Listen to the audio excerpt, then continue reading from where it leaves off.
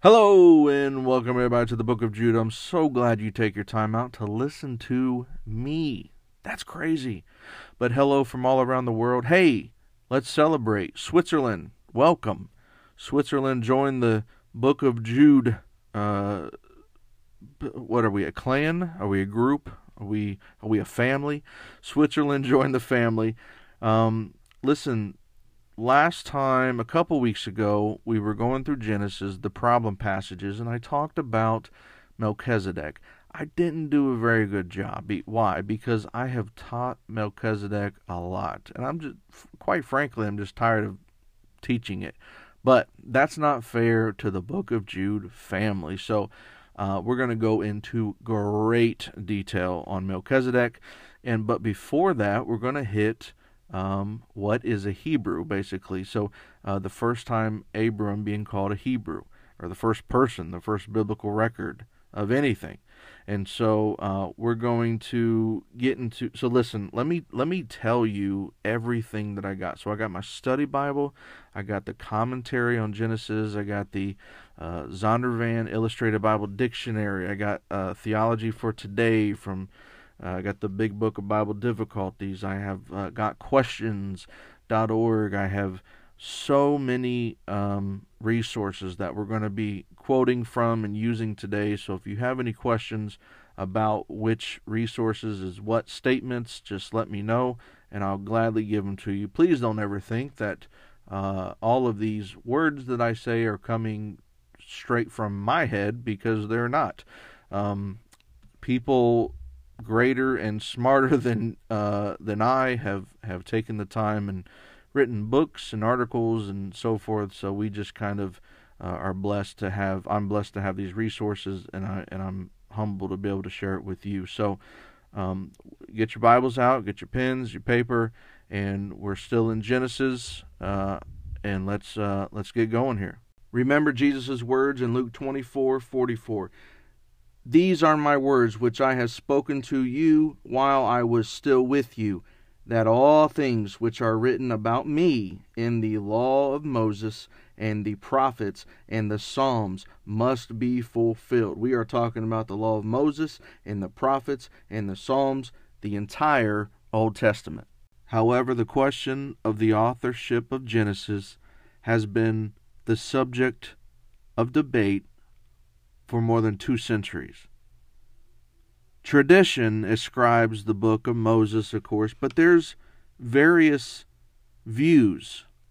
One view in particular has various authors writing at widely diverse times in Israelite history. You may know it as JEDP. You see possibly a different style, a different usage of the name, of the divine name for God, in the development of the Israelite religion. But listen to me, the concept of Mosaic authorship, which I hold, this does not indicate that Moses was the first to write every word of each account in the book of Genesis. It is generally understood today to mean that much of his work was a compilation. Many historical accounts in Genesis predate Moses by great expanses of time. There is no reason why he could not have arranged these ancient accounts into the structure of the book. The patriarchal accounts that begin at Genesis 12:1 are of great importance to the theology of both testaments, for they record the first formal statement of the promise to Abraham. The promise which later was put into the form of a covenant, and we'll see that in chapter 15, verses 12 to 21, guaranteed an inheritance to the people of God in all ages. It thus became a formalized statement that was invested with the authority of the divine oath. Among the elements of this covenant are the promise that Abraham's descendants would inherit the land of Canaan. We see that in chapter 12 of Genesis, chapter 15 of Genesis. The promise that Abraham would be the father of a great nation, 12 and 17. and the promise of Genesis or of Gentile inclusion in the blessings of the covenant. Chapter 12, verse 3. When God gave the promise that Abraham would be the father of multitudes, that promise seemed unlikely to be fulfilled because, you know it, Abraham and his wife Sarah were well along in years. However, the integrity of the promise was maintained in the birth of Isaac. The Genesis narrative set forth Abraham's faith as the central element in his relationship with God. His faith was given concrete expression in his willingness to sacrifice his son Isaac according to the Word of God. Now, the Genesis narratives give the least attention to Isaac and Isaac's story, but the promise is not absent from the account of his life, as we see in Genesis 26. The narrative concerning Jacob also centers on the continuation of the promise covenant in the patriarchal line. The elements of the promise were reiterated to him when he was forced to flee his home because he had deceived his father. From Jacob we get the 12 tribes of Israel. When his name was changed from Jacob to Israel, he gave a name to the Hebrew tribes. A large portion of Genesis records the life of Joseph, Jacob's son by Rachel. Basic to this narrative is its recounting of the way in which the Hebrews came to reside in the land of Egypt.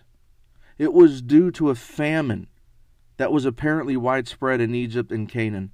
Joseph had wisely provided for such emergencies, and Jacob and his sons came to Egypt to pasture their flocks. Joseph recognized his family, from whom he had been separated for many years, and settled them in the land of Egypt, Genesis 47. The narrative concerning Joseph provide the historical background for the book of Exodus, which records the bondage of the Israelites in Egypt and their subsequent exodus from that land. These narratives also look back to the period of Egyptian bondage mentioned in the Abrahamic covenant back in Genesis 15, 13 to 14.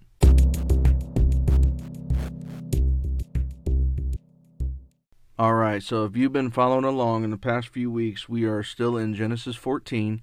We're not going verse by verse, but what I want to do is point out some very cool things. So if you want to draw your attention to verse 13, so that's Genesis chapter 14 in verse 13, when then a fugitive came and told Abram the Hebrew. Stop. Now the story is going to continue to go, but I want to take this opportunity to point you to this very unique title given to Abram. Now, I know what you're thinking. Yes, Abram is a Hebrew, I get it. But do you understand this is the first time in the biblical record that someone, if of course it's Abram, who else would it be, but someone is given the title and that Hebrew is applied to them. Now we know foreigners would call the Israelites the Hebrews, and even the Israelites would apply this to themselves in the presence of foreigners. We're the Hebrews, okay? But you got to understand, this is so cool. This is the first time that this started, and of course, once again, it's applied to Abram. So who are these Hebrews? The Hebrews are peoples descended from Abraham. The origin of the word Hebrew is thought to come from the proper name Eber, E-B-E-R. This is listed, of course, in Genesis 10, verse 24, as the great-grandson of Shem and the ancestor of Abraham. Another trace, the original root word, back to the phrase from the other side. In that case, Hebrew would be a word designating an immigrant, which Abraham certainly was. Now today, a Hebrew is usually thought of as any member of the group of ancient people who traced their lineage from Abraham through Isaac and Jacob, and that is how the Bible uses the term. In fact, Abraham is the first person called a Hebrew, and this was in Genesis 14, verse 13. After 400 years in Egypt, the Hebrews were recognizable as a distinct people group. Exodus chapter 1, verse 19. The Philistines in Canaan used the term Hebrews. 1 Samuel 29, verse 3. Jonah identified himself as a Hebrew in Jonah 1:9. And hundreds of years later, Paul was still using the same identification, Philippians 3:5. Abraham's grandson, Jacob's name, was changed to Israel in Genesis 35:10. So, Jacob and his descendants could be called the first Israelites. Jacob's fourth son was named Judah, and his descendants were called Judahites or Judeans. Later, the name Judean was shortened to, you guessed it, Jew. So technically, Jews are Israelite Hebrews from the region of Judea. They come from Abraham, a Hebrew, and Jacob, an Israelite, through Judah, a Jew. Thus, strictly speaking, all Israelite Hebrews are not Jews. In the northern kingdom were the non-Jewish Hebrew Israelites, descendants of Abraham, Isaac, and Jacob through 10 of his sons. And in the southern kingdom were the Jewish Hebrew Israelites, descendants of Jacob's other 2 sons who lived in Judea. This represents a very narrow definition of terms. However, in common language, Jews, Israelites, and Hebrews are all words referring to God's chosen people, the descendants of Abraham, Isaac, and Jacob. Tips for reading the Bible. Read a passage of Scripture repeatedly until you understand its theme, meaning the main truth of the passage. The books of the Bible were written many centuries ago for us to understand today what God was communicating then. There are several gaps that need to be bridged. The language gap, the cultural gap, the geographical gap, and the historical gap. Proper interpretation, therefore, takes time and disciplined effort. All right, so who is this Melchizedek? Who is this strange priest king that we see? Genesis chapter 14, verse 18. And Melchizedek, king of Salem, brought out bread and wine. Now, first of all, Melchizedek, king of Salem. We're talking about Salem, Jerusalem. You know how it's spelled. And if you say, wait a minute, it says Salem, not Jerusalem, I just want to point you to another reference in the Bible, Psalm 76. You can start with verse 1. God is known in Judah. His name is great in Israel. Now verse 2 says his tabernacle is in Salem. Okay, so this is Jerusalem. So Melchizedek is a priest king mentioned in the 3 biblical books, Genesis 14, 18 to 20, Psalm 110, verse 4, and Hebrews, basically chapters 5 to 7. You can start a little bit towards the end of chapter 4 in Hebrews. And also several non-biblical documents. So the Dead Sea Scrolls and the writings of Philo. So Melchizedek shows up. So according to Genesis, Melchizedek went out to meet Abram. He presented Abraham with bread and wine and blessed him in the name of the God Most High, creator of heaven and earth. Abram gave him 1/10 of everything. Melchizedek was evidently a monotheist and worshipped essentially the same God as Abram, who recognized him as a priest. That's very important to the story. The reference in Psalm 110 reads, "You are a priest forever in the order of Melchizedek." This psalm is of special interest because Jesus referred to it. Matthew 22, verses 41 to 42, Mark chapter 12, 35 to 36, Luke chapter 20, verses 41 to 42, and it is regarded as one of the messianic psalms, so a psalm about Christ. The ideal ruler of the Hebrew nation would be one who combined in his person the role of both priest and king. So you see how this is coming together. The author of the letter to the Hebrews uses Melchizedek in his great argument showing Jesus Christ as the final and perfect revelation of God, because in his person he is son, and in his work he is priest. The author cites Psalm 110:4, indicating that Jesus' priesthood is of a different order from the Levitical one. It is in the order of Melchizedek. So looking back on the history of his people, he comes to the conclusion that the Levitical priesthood proved to be a failure. Now, he was a priest of God Most High, and then he went on to bless Abraham. He blessed Abraham of God Most High, possessor of heaven and earth, and blessed be God Most High, who has delivered your enemies into your hand. So, we have no background, we have no genealogy of Melchizedek. All right, not in this passage. We have nothing. So it's a strange thing that it's a story that's embedded, and we're left wondering why.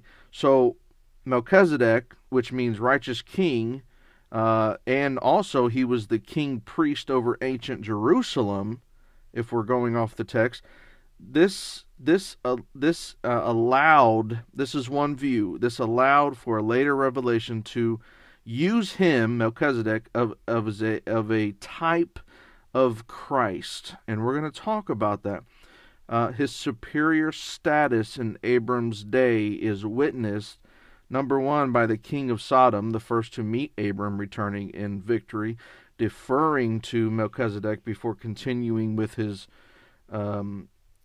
request, and number two, by Abram without basically accepting a blessing from him, and also giving a tithe to him. All right. So when we say when it says priest of God Most High, the word sovereign Lord, or the word that's used is El Elyon, E-L space E-L-Y-O-N, El Elyon, sovereign Lord. For God's name indicated that Melchizedek, who used this title 2 times, worshipped, served, and represented no Canaanite deity, but the same one whom Abram also called Yahweh, El Elyon. So we're seeing that this is a representative of God. Do you understand that it's important to know that he's not, if Melchizedek is a real person, like just a man, it's important to know that he is not honoring or worshiping a Canaanite deity. That's important. So here's how the views go. He's a real man, and we're going to see in later passages that he was a type of Christ. We're going to see phrases like in the order of Melchizedek. So the name of God that he uses to bless Abram, El Elyon, God Most High, Sovereign Lord, associates the common title Elyon with the name of El. In the Old Testament, Yahweh is referred to as El, or more frequently, Elohim. El is also the chief Canaanite god in Ugaritic and Phoenician literature. So this title, this name, is used parallel to the Canaanite El, as well as Baal, B-A-A-L, Baal. You know that word. So since El Elyon could represent the designation of a Canaanite god, we have no reason to think of Melchizedek as a worshiper of Yahweh, or even as monotheistic.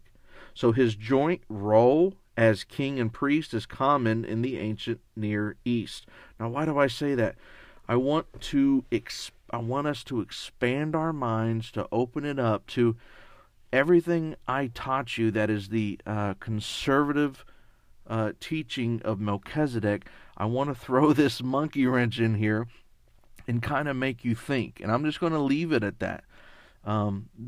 Everything we know about Melchizedek, we can easily create a teaching out of, but we have to know the the Canaanite culture, the Ugaritic, the Phoenician culture, and that their God is El. And so there is more. Let me just say this. I believe there is more than we know. Was it Christ? Christophany? Now, I've taught this many times, so I want you, let's imagine when I say, could this be Christ? Let's imagine we know what Jesus looked like when he was born and he grew up, and let's say we were one of the disciples, and so I'm not saying that whatever Jesus looked like and talked like and his personality, I'm not saying that that is Melchizedek. But what the view is, I'm not saying anything, but the view is the second person in the Trinity is Melchizedek. So anytime we see the angel of the Lord, anytime we see something like, who wrestled? Jacob wrestling with God. It's the appearance of a man. It is a man. It could be flesh and bones. It could just be. So it's the pre-incarnate Christ. So it's before. Obviously, this is Genesis. We are talking about Jesus, but to help us understand it, let's say this is how I teach it. Second person in the Trinity is Melchizedek. Now, that's if you take that view, which is okay. You may take that view. There's, this is not a foundational doctrine, okay?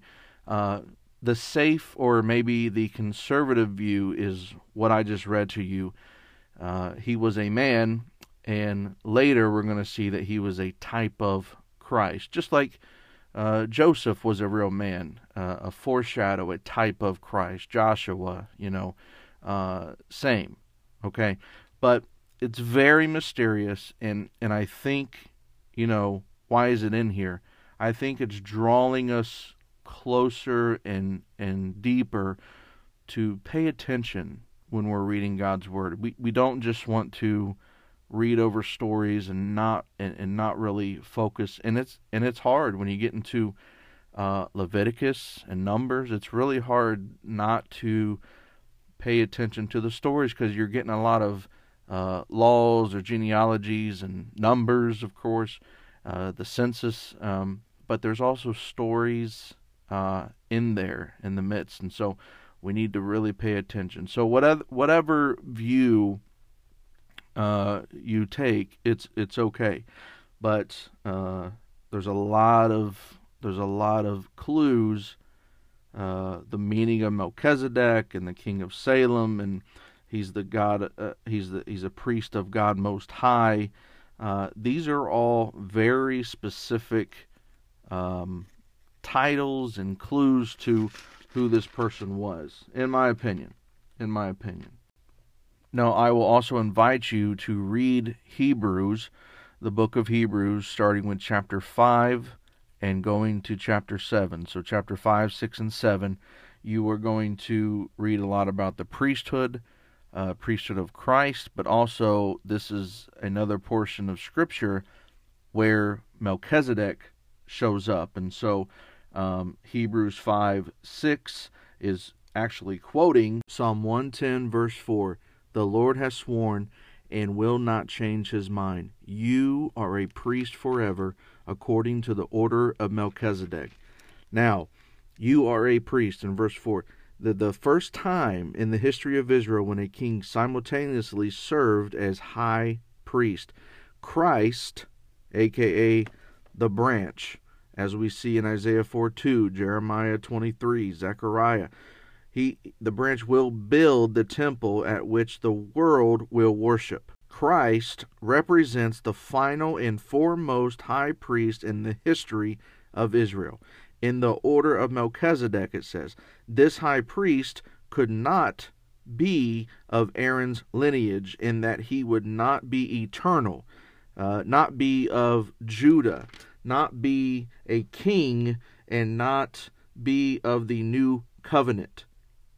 Melchizedek, which means king of righteousness, served as the human priest / king of Salem in Genesis chapter 14, and provides a picture of the order of Christ's priesthood. So, using the two Old Testament references to Melchizedek, the Genesis 14 and the Psalm 110, chapter 7 in Hebrews explains the superiority of Christ's priesthood to that of this unique high priest who was a type of Christ in certain respects. So remember, I'm teaching from one view as Melchizedek was a human man, but a type of Christ, such as Joseph, such as Joshua.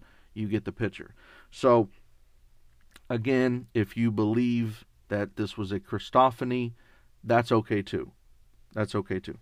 Chapter 7 is the focal point of the epistle to the Hebrews because of its detailed comparison of the priesthood of Christ and the Levitical high priesthood. So a summary of the account of Melchizedek from Genesis 14. It's so amazing that from Genesis, the first book of the Bible, and now we're here in Hebrews, and we don't know who the author is, okay, of Hebrews, but he thought it was so important to record this and to go back to Genesis 14 and talk about the order of Melchizedek, the order of the priesthood that lasts forever. I mean, it's incredible when you think about it. The Levitical priesthood was hereditary, but Melchizedek's was not. Do you know that? Because his parentage and origin was unknown. This because why? It was irrelevant to the priesthood. Hebrews chapter 7, for this Melchizedek, king of Salem, priest of the Most High God, who met Abraham as he was returning from the slaughter of the kings and blessed him, to whom also Abraham apportioned a 10th part of the spoils, was first of all, by the translation of his name, King of Righteousness, and then also King of Salem, which is King of Peace. Verse 3, without father, without mother, without genealogy, having neither beginning of days nor end of life, but made like the Son of God, he remains a priest forever. Now, we could go on, and I can make a case that the Greek phrase, whose father and mother are not written in genealogies, no record existed of Melchizedek's birth or death. This is quite a contrast to the details of Aaron's death in Numbers 20. So, made to be like. This word is used nowhere else in the New Testament. The implications is that the resemblance to Christ rests upon the way Melchizedek's history is reported in the Old Testament, not upon Melchizedek himself. Melchizedek was not the pre-incarnate Christ, as some maintain, but was similar to Christ in that his priesthood was universal. So you see, the study Bible is coming from this view. Ladies and gentlemen, I want you to know that you can have a study Bible and disagree with some of the theology. You can read a commentary by an author. What happens, we all do this. Even me, speaking to you right now, when I open up my Bible, I already have a presupposition before I even start reading. We have this lens that we use. You have a different one than I do. We're two different people. We're from two different areas, two different families.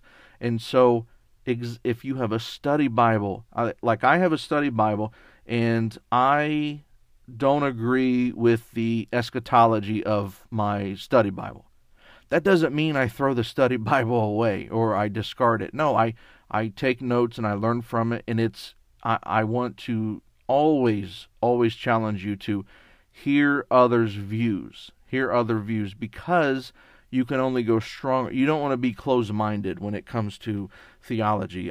You just can't.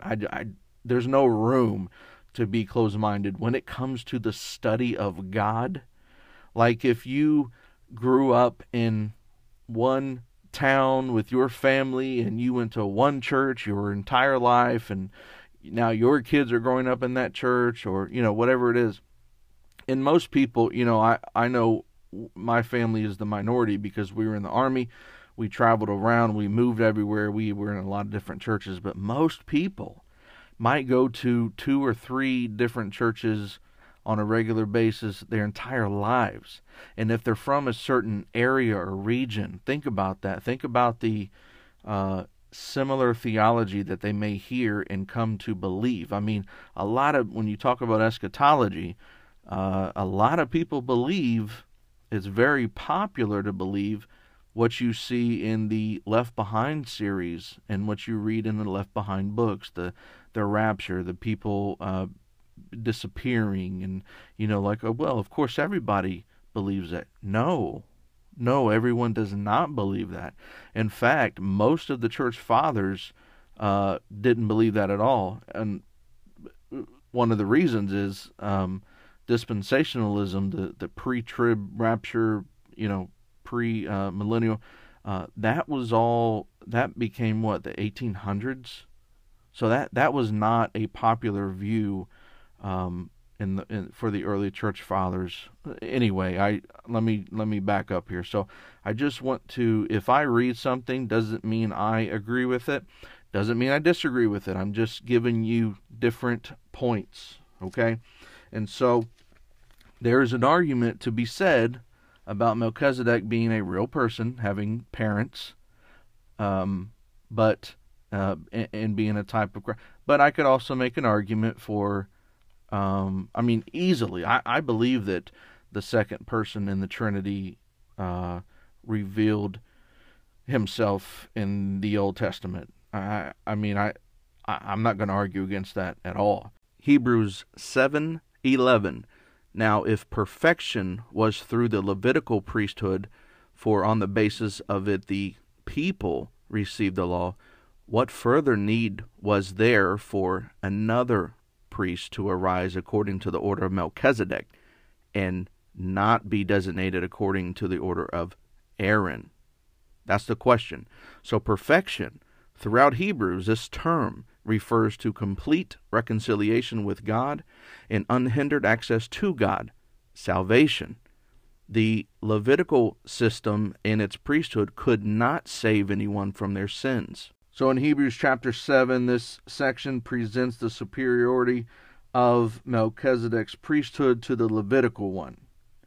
And as you know, what the author is doing is applying the order, the priest forever according to the order of Melchizedek, to Christ, versus the Levitical priesthood that ended. So one lasting forever and one ending. As you know, we do not have, we don't even have a Jewish temple, but we do not have, and we haven't for a very long time, had a Jewish priest making sacrifices in the temple as we read in the Old Testament. Since Christ is the Christian's high priest, and he was of the tribe of Judah, not Levi, his priesthood is clearly beyond the law, which was the authority for the Levitical priesthood.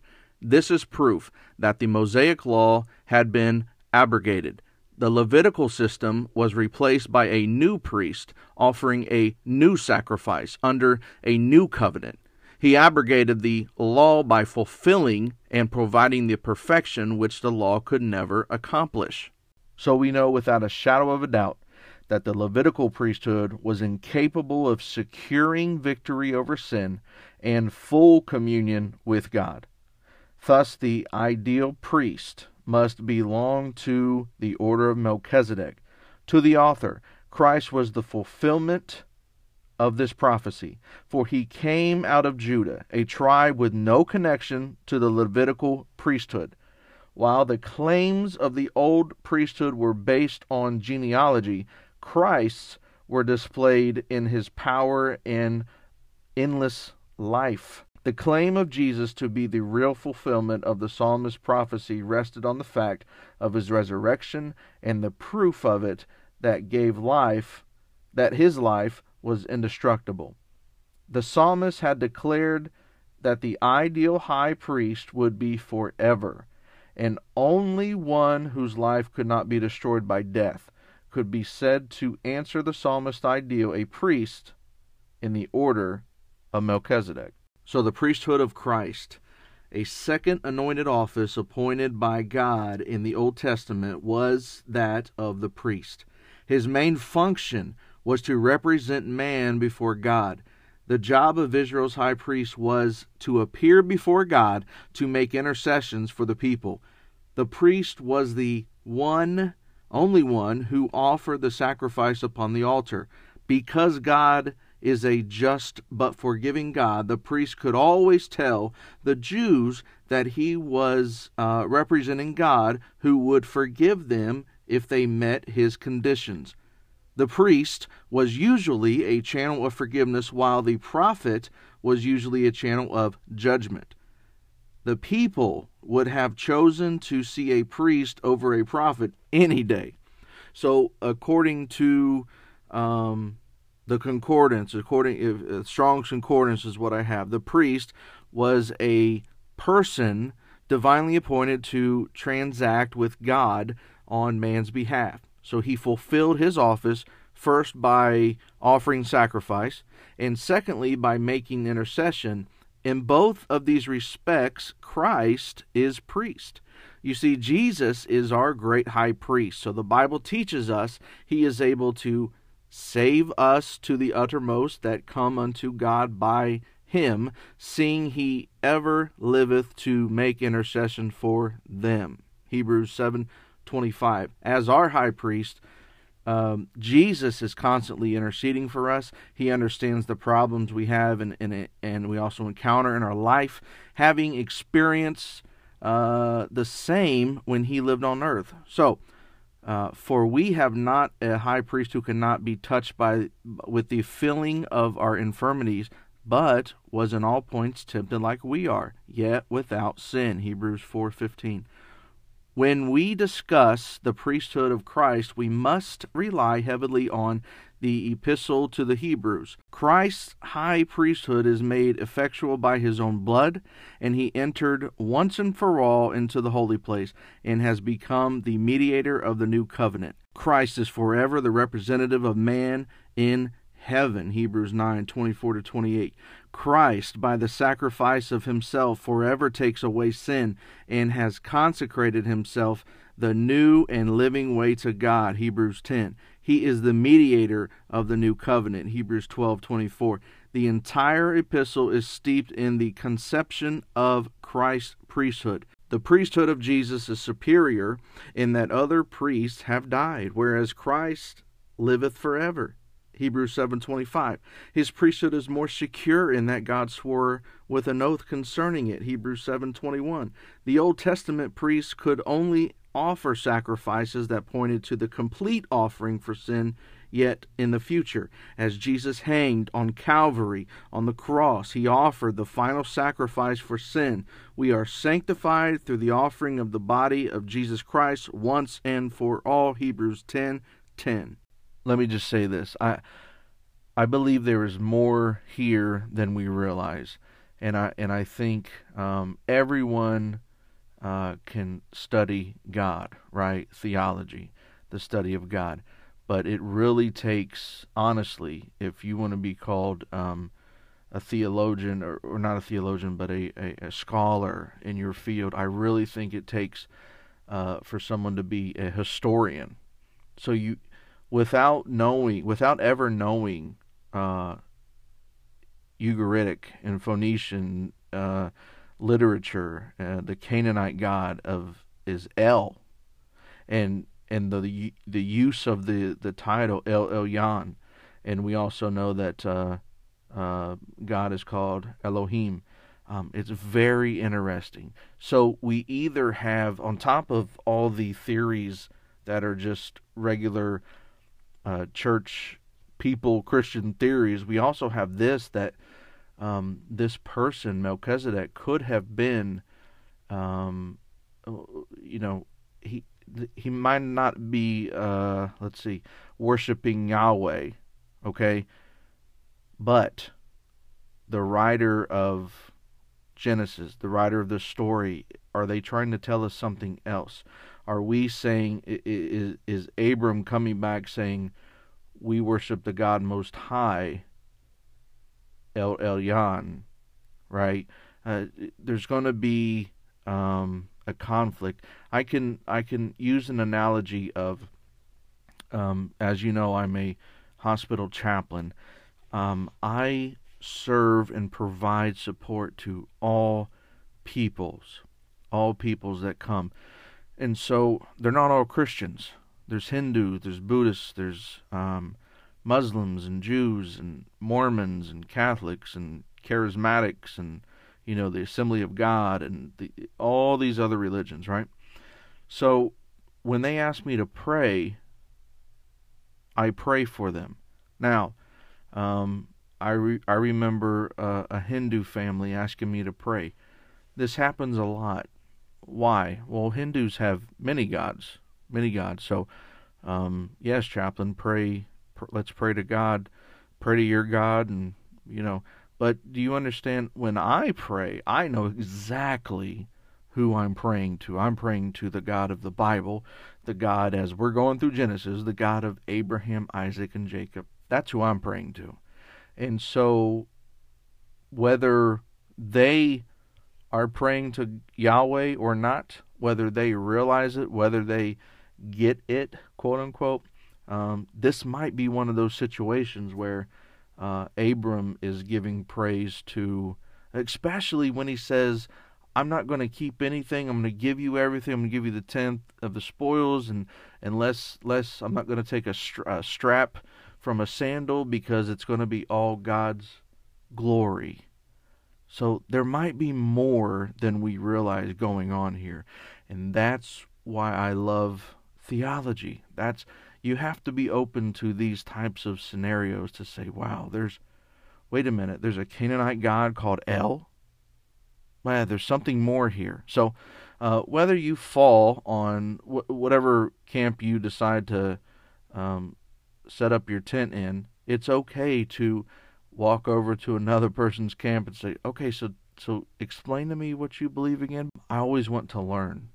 And so I pray with a lot of people, and I mean a lot of people that tell me, oh, we're all praying to the same God, and we're all, I welcome your prayers even though you're a Protestant Christian and I'm a Catholic Christian, or you're a Protestant Christian and I'm a Buddhist. We all pray to the same God, so yeah, I welcome your prayers. Well, I don't agree with that, obviously, but I do pray. I'll pray for anyone at any time, and I know exactly who I'm praying to, the God of Abraham, Isaac, and Jacob.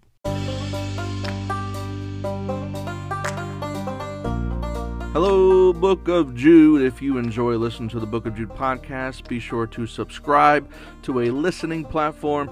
Also, head on over to Facebook, Book of Jude page, hit like and follow so you can get extra material. I post blogs and articles and just great information that I've collected over the years. Thank you for listening and supporting the Book of Jude. God bless.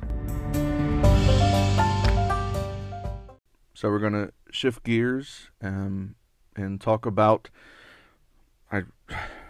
This is something very difficult to talk about, but a few weeks ago I spoke on Ravi Zacharias. Now, if you don't know, Ravi Zacharias has passed away, but RZIM, his ministry, had put out the final report of the allegations against him.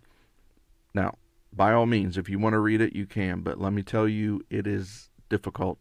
It is a difficult read, because, now, again, this is not tabloids, this is not speculation, this is actual from his organization. This is the report. We're talking about someone that has been accused of sexual assault abuse, and even rape. And so all of those titles are fitting to apply to him, that he was guilty of these things. There were so many allegations and so many stories that, it's almost like of course he's guilty. But these people did an investigation. RZIM hired folks to do an investigation, and they didn't even get to every person that was involved.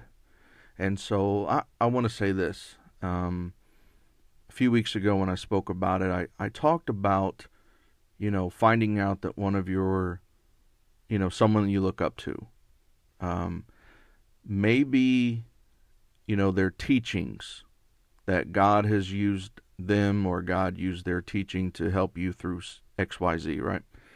And I use myself as an example. If you find out that I was living in sin, but something I said and God used it to help you in some way, I want to let me make clear.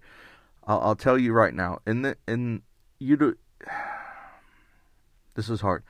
If I had books on Ravi Zacharias, Ravi Zacharias he's done work on marriage and relationships and intimacy.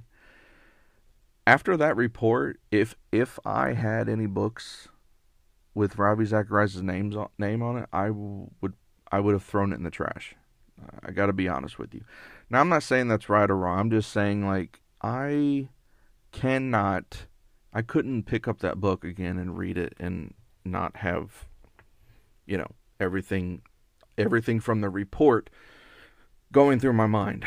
So maybe, I don't know if that's something about me or if that's just a natural response. I know it's a natural response, but I don't know if, right or wrong. So let me go back and say, if God has used something he's done, his teaching, to help you, let it be just that. Let it be what it is, okay? Moving forward, and obviously we can't in this situation because he has passed away, but let's say he has continued his ministry. Absolutely not. I would never listen to this man again. I do not have any printed material, no books, anything from this man, but if I did, I would probably throw it away. I know for a fact it would be in the trash. I want to say any messages or anything God has used, again, I quote, God can make a straight line out of a crooked stick any day of the week, and he does that with me. I mean, there's nothing good about me, nothing good in me except for Christ. So anything I say that helps you, believe me, that's God making a straight line out of a crooked stick.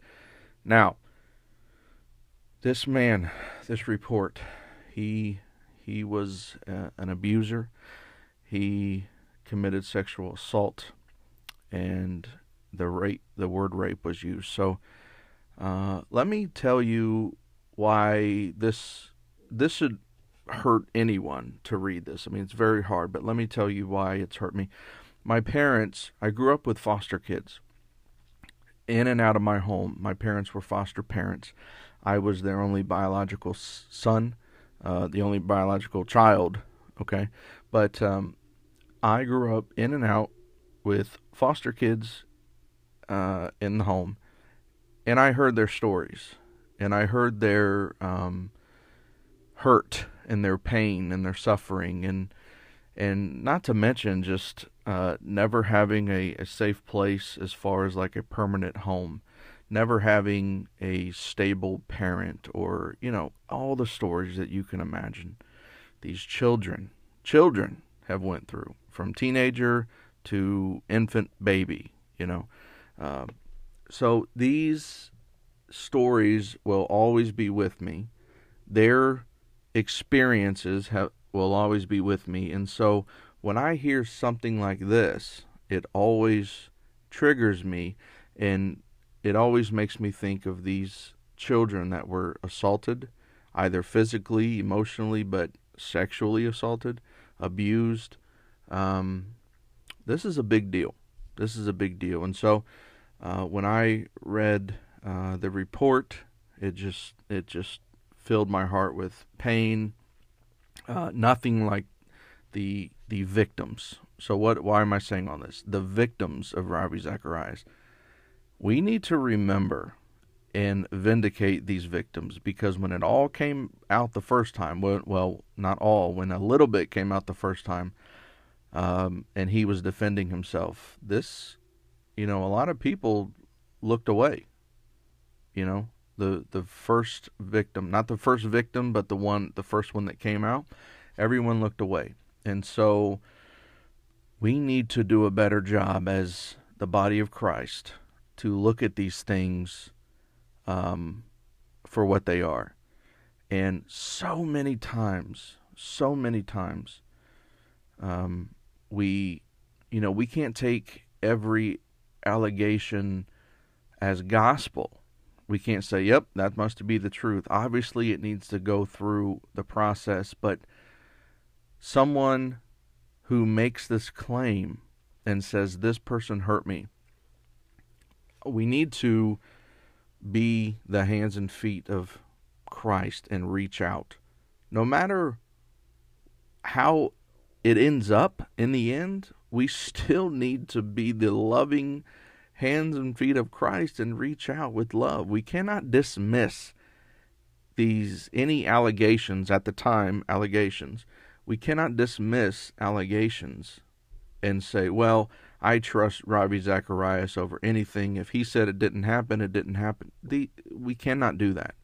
I mean, we see plainly, this has happened too many times. We see plainly, we cannot do that. And so, all the victims, we need to pray for. And if you're personally involved with a victim, please reach out, be the hands and feet of Christ to them. That is what this report just reminded me of, reading through it. And so,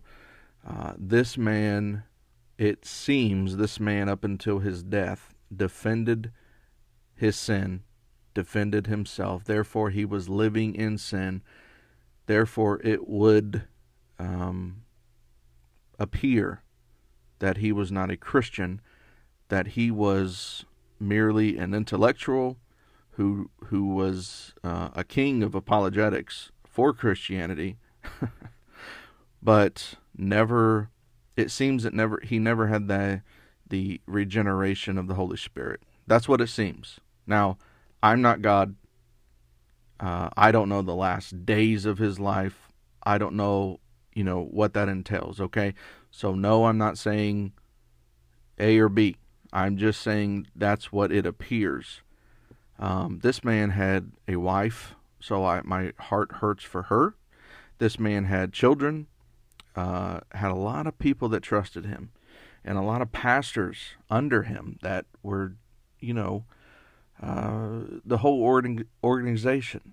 I mean, this guy was a pro at hiding his sin and hiding his other life, I guess. But I say all that to say this: we are all sinners. I'm the chief of sinners. None of us deserve forgiveness. God is gracious in his forgiveness, who he chooses to forgive and love and reconcile. The Holy Spirit regenerates. It just doesn't appear that was the case with Ravi Zacharias. But let's pray for his wife, his family, his organization that probably is going to be no more. All the people that would affect it. But on the top of that list, I would like to let's remember the victims that we don't even know their names. Most of them, all of them, we have no idea. This guy was around the world, and let's please remember them in prayer. Please, if personally, let this be an application for us to physically reach out and help folks that are in this, in any walks in our lives around the world. And so let me say this, before anyone says, judge not,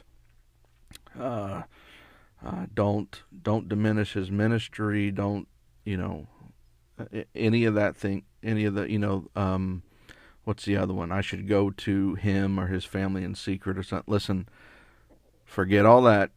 You can go back to previous episodes of the book of Jude, and I can squash all of that. I'm not going to go into it here. I just don't have the time.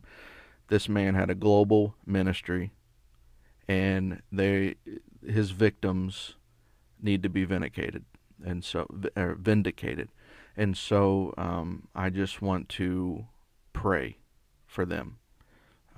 He is no longer living. God is his judge, absolutely. But according to the report, this man was a predator. And so pray for restoration, pray for healing, pray for spiritual healing, pray for a future for his victims, that they can rest and come to know the saving knowledge of Jesus Christ and find peace and comfort, and the help, the professional help of counseling, and not just spiritual help, not just everything that comes from God, but just the people around the world that are licensed counselors, and they can receive professional help as well, because they need it. They have been through a traumatic experience, and they need it. But what we can do is pray for them, and let this be a reminder. If we know someone that has gone through this, that we can be a person of safety and refuge, and not just look the other way. So to all my foster parents out there, thank you for what you do. To all the foster children, you as an adult that might be listening to me and saying, yeah, I was in the foster care system. Man, let me just say that you are in my prayers, and reach out to me if you need anything. That's hard. Even though that I was the child of the foster parents, but I was not a foster kid. Let me say, I still don't know. I can never imagine what you went through. I just was closer to it than some, but I didn't go through it. So please, if there's anything I could ever do, but always know if you need a therapist, make sure you're going to a licensed professional counselor, a therapist, a psychologist, and if there's medications that need to be involved, obviously a psychiatrist. And so please make sure you get professional help. Spiritually, go seek out your local pastor for biblical help, for spiritual help, and I'm always here. Please feel free to message me if there's anything I can do. And with that, we'll close this segment of the podcast. Thank you for listening.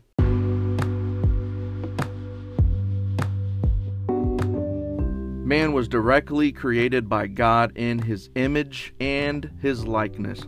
Man was created free of sin, with a rational nature, intelligence, volition, self-determination, and moral responsibility to God. God's intention in the creation of man was that man should glorify God, enjoy God's fellowship, live his life in the will of God, and by this accomplish God's purpose for man in the world. In Adam's sin of disobedience to the revealed will and word of God, man lost his innocence, incurred the penalty of spiritual and physical death, became subject to the wrath of God, and became inherently corrupt and utterly incapable of choosing or doing that which is acceptable to God apart from divine grace. With no powers to recover himself. Man is hopelessly lost. Man's salvation is thereby wholly of God's grace through the redemptive work of our Lord Jesus Christ. Because all men were in Adam, a nature corrupted by Adam's sin has been transmitted to all men of all ages. Jesus Christ, our Savior, is the only exception. All men are thus sinners by nature, by choice, and by divine declaration. Salvation is wholly of God by grace on the basis of the redemption of Jesus Christ, the merit of his shed blood, and not on the basis of human merit or works. And from time to time, I want to take off my theology hat and put on the chaplain hat and talk to you about your self-care, your spiritual resiliency. So if you have the time, and if you allow me, I want to share some very important information that could help you navigating yourself through this thing we call life. I was reading a blog from psychiatrist Dr. Brian Zachariah. This is a blog about feeling burned out and 4 strategies to recharge your workday. I found it helpful, and the chaplain in me wanted to share it with you. This is what he writes. In the 1970s, Dr. Herbert Freudenberger, not sure if I'm saying that right, but this man coined the term burnout to describe the consequences of severe stress, exhaustion, and combined physical symptoms. So, as COVID-19 has made its impact on a biological scale, the social implications are also becoming evident. Workplace reentry is becoming more common, and my patients often inquire about ways to deal with employment burnout. I emphasize the 4 C's. If you're feeling burnout, whether it's because you're burning the candle at both ends or just facing work from home, boredom, applying these 4 principles can help kickstart your workday and your mindset. The first C, control. A sense of control is a key element that often gets lost in burnout. Most people relate that lengthy hours and changes in scheduling promote a loss of control. This often leads to a sense of cynicism, exhaustion, and a loss of productivity. Regaining control might seem difficult as workplace environments have altered with coronavirus safety parameters, but it's quite the contrary. This is a perfect opportunity to organize your workflow, redecorate your workspace, move office spaces, if that's feasible, cut down on office work that is not related to your actual job responsibilities. You know, those people that just take on too much. Often, a conversation with your supervisor about the latter is very helpful. Focusing on work that is actually your work will lead to productive outcomes. Building a new day-to-day routine will lead to an improved sense of control, a confidence that goals are tangible, and increased clarity. The next C is cognitive restructuring. Aside from the requirements that a person's career imposes, a common lament I notice is the personal standard that we set for ourselves. This is a key time to start thinking anew. Beginning with a fresh, new perspective can make a big impact, even while you're working the same job. This includes looking closely at prior patterns. Are you able to make appropriate workplace limits without being guilty? Or are you too often focused on excess perfectionism? Part of cognitive restructuring involves looking at prior patterns of the workplace behavior like time management, interpersonal relationships with coworkers, and prior feedback you may have received. With this information in tow, you can embrace a new mentality and build an action plan. Professional therapists can help since they are trained to adequately assess internal strengths and promote external resources that can be a viable treatment tool.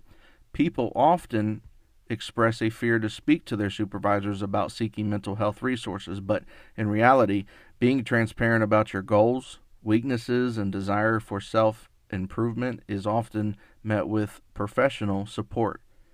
The next C, create. Burnout is described as an erosion of the soul. This means that in order for you to create again, you must allocate a new sense of enthusiasm. With the current social pandemic and changes in workplace organization, this is the perfect opportunity for innovation. Speak with your supervisor or host creative huddles with coworkers to implement strategies that stand out. And this is so you can be creative. Back to the block. Consider acquiring a new skill that makes you more marketable or an effective employee. Learning new skills or tools might create room for an advancement or lend to the more enriched resume for future opportunities. Creating new social networks is always a great way to look forward to work. While the term is social distancing, in reality, the emphasis is on physical distancing. So connecting with new coworkers and forming healthy relationships can make going to work, even if it's virtually, a new experience in itself. And also, another C, and I believe it's the last C, is care. C-A-R-E, care.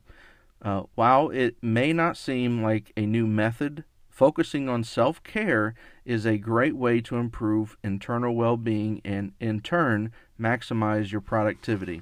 So meditation, for example, has been present for centuries and returns in various forms because it is highly effective it is a highly effective method at reducing stress and anxiety. It promotes a sense of self-awareness and in the moment experience. Several smartphone apps can guide you through this meditation process, some of which take but 5 minutes of your day.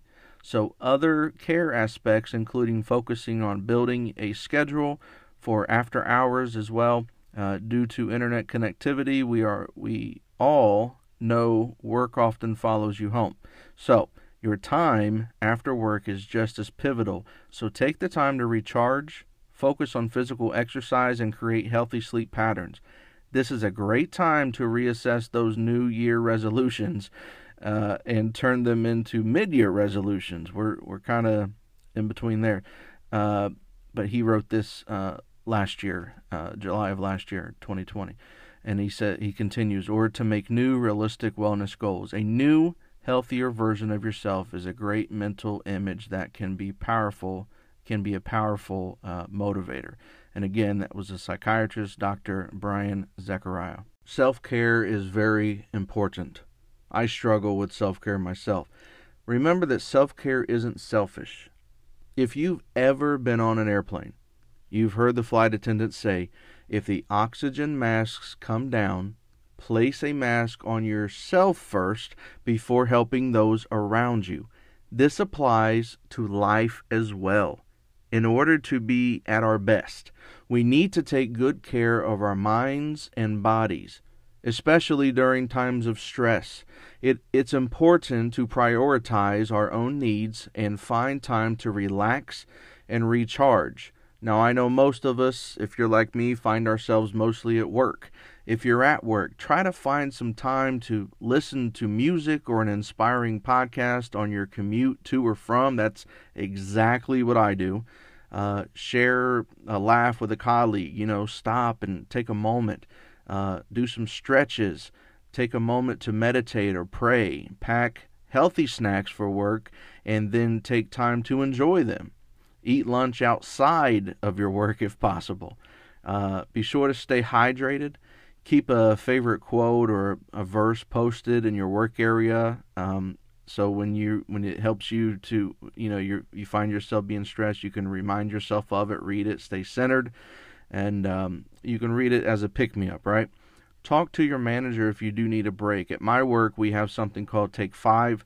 We're allowed to go and say, I just need 5 minutes. You might want to de-stress by talking to your colleagues who are also very stressed out. Remember to smile, and remember, it is always important to breathe. Now, outside of work is very different. You can do a multitude of things. You can read a book, magazine, meditate and pray. Start a gratitude list. Write a few things down that you're grateful for every day. Watch a movie, get a massage, take a nature hike, exercise, whatever that means for you. Visit the gym, taking a walk your dog. Give yourself permission to put your rest and well-being before housework. Yeah, that might be tough, right? Take a nap or a hot bath. I'm the king of taking naps. I can do that. I could do it right now if you dare me to. Drop some essential oils in your shower. I don't know what that means, but you might. If you do, I guess that works. Buy flowers to brighten your space. Look at photos from your favorite vacation. That always puts a smile on my face. Get some sleep, and be disciplined about bedtime. That's very important. Volunteer at a food bank or animal shelter. And spend time outside. Get outside. You need that sun.